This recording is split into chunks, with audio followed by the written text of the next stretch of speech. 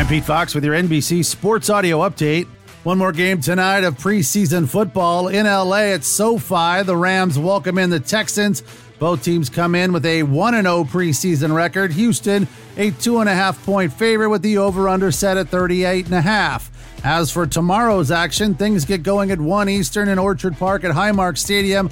The Bills and Broncos. Buffalo, a 6.5-point favorite. The over-under at 42. Also at 1 Eastern, it's Colts and Lions in Indy at Lucas Oil. Detroit, a 3-point favorite in this one. Then at 4 Eastern in Kansas City at Arrowhead, the Chiefs and Commanders get after it. KC favored by 5. They'll start at 7 Eastern in Miami for the Dolphins and Raiders at Hard Rock Stadium. Las Vegas, a 1-point favorite. Also a 7 Eastern kick in Minnesota. Vikings and 49ers at US Bank Stadium. Steelers will take on the Jags in Jacksonville at TIAA Bank Field.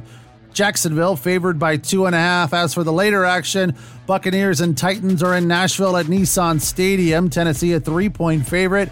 And the day will wrap up in LA at SoFi with the Chargers and Cowboys both in search of their first preseason win. LAC a 3.5-point favorite. And Tampa Bay Bucs offensive coordinator Todd Bowles is non-committal on the return of Tom Brady, who's been away from the team since August 11th to deal with what he's described as personal things. From the PGA Tour, 2 rounds complete at the BMW Championship in Delaware. Adam Scott clinging to a 1-stroke lead after a double bogey on 17. He finishes the day with a 2-under round of 69 at 8 under par. Jordan Spieth won off the lead after a bogey on 18.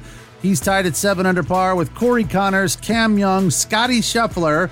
Patrick Cantlay and Xander Schauffele are 2 off the lead at 6 under par, along with Scott Stallings, Rory McIlroy, and Cam Davis. With your NBC Sports Audio Update, I'm Pete Fox.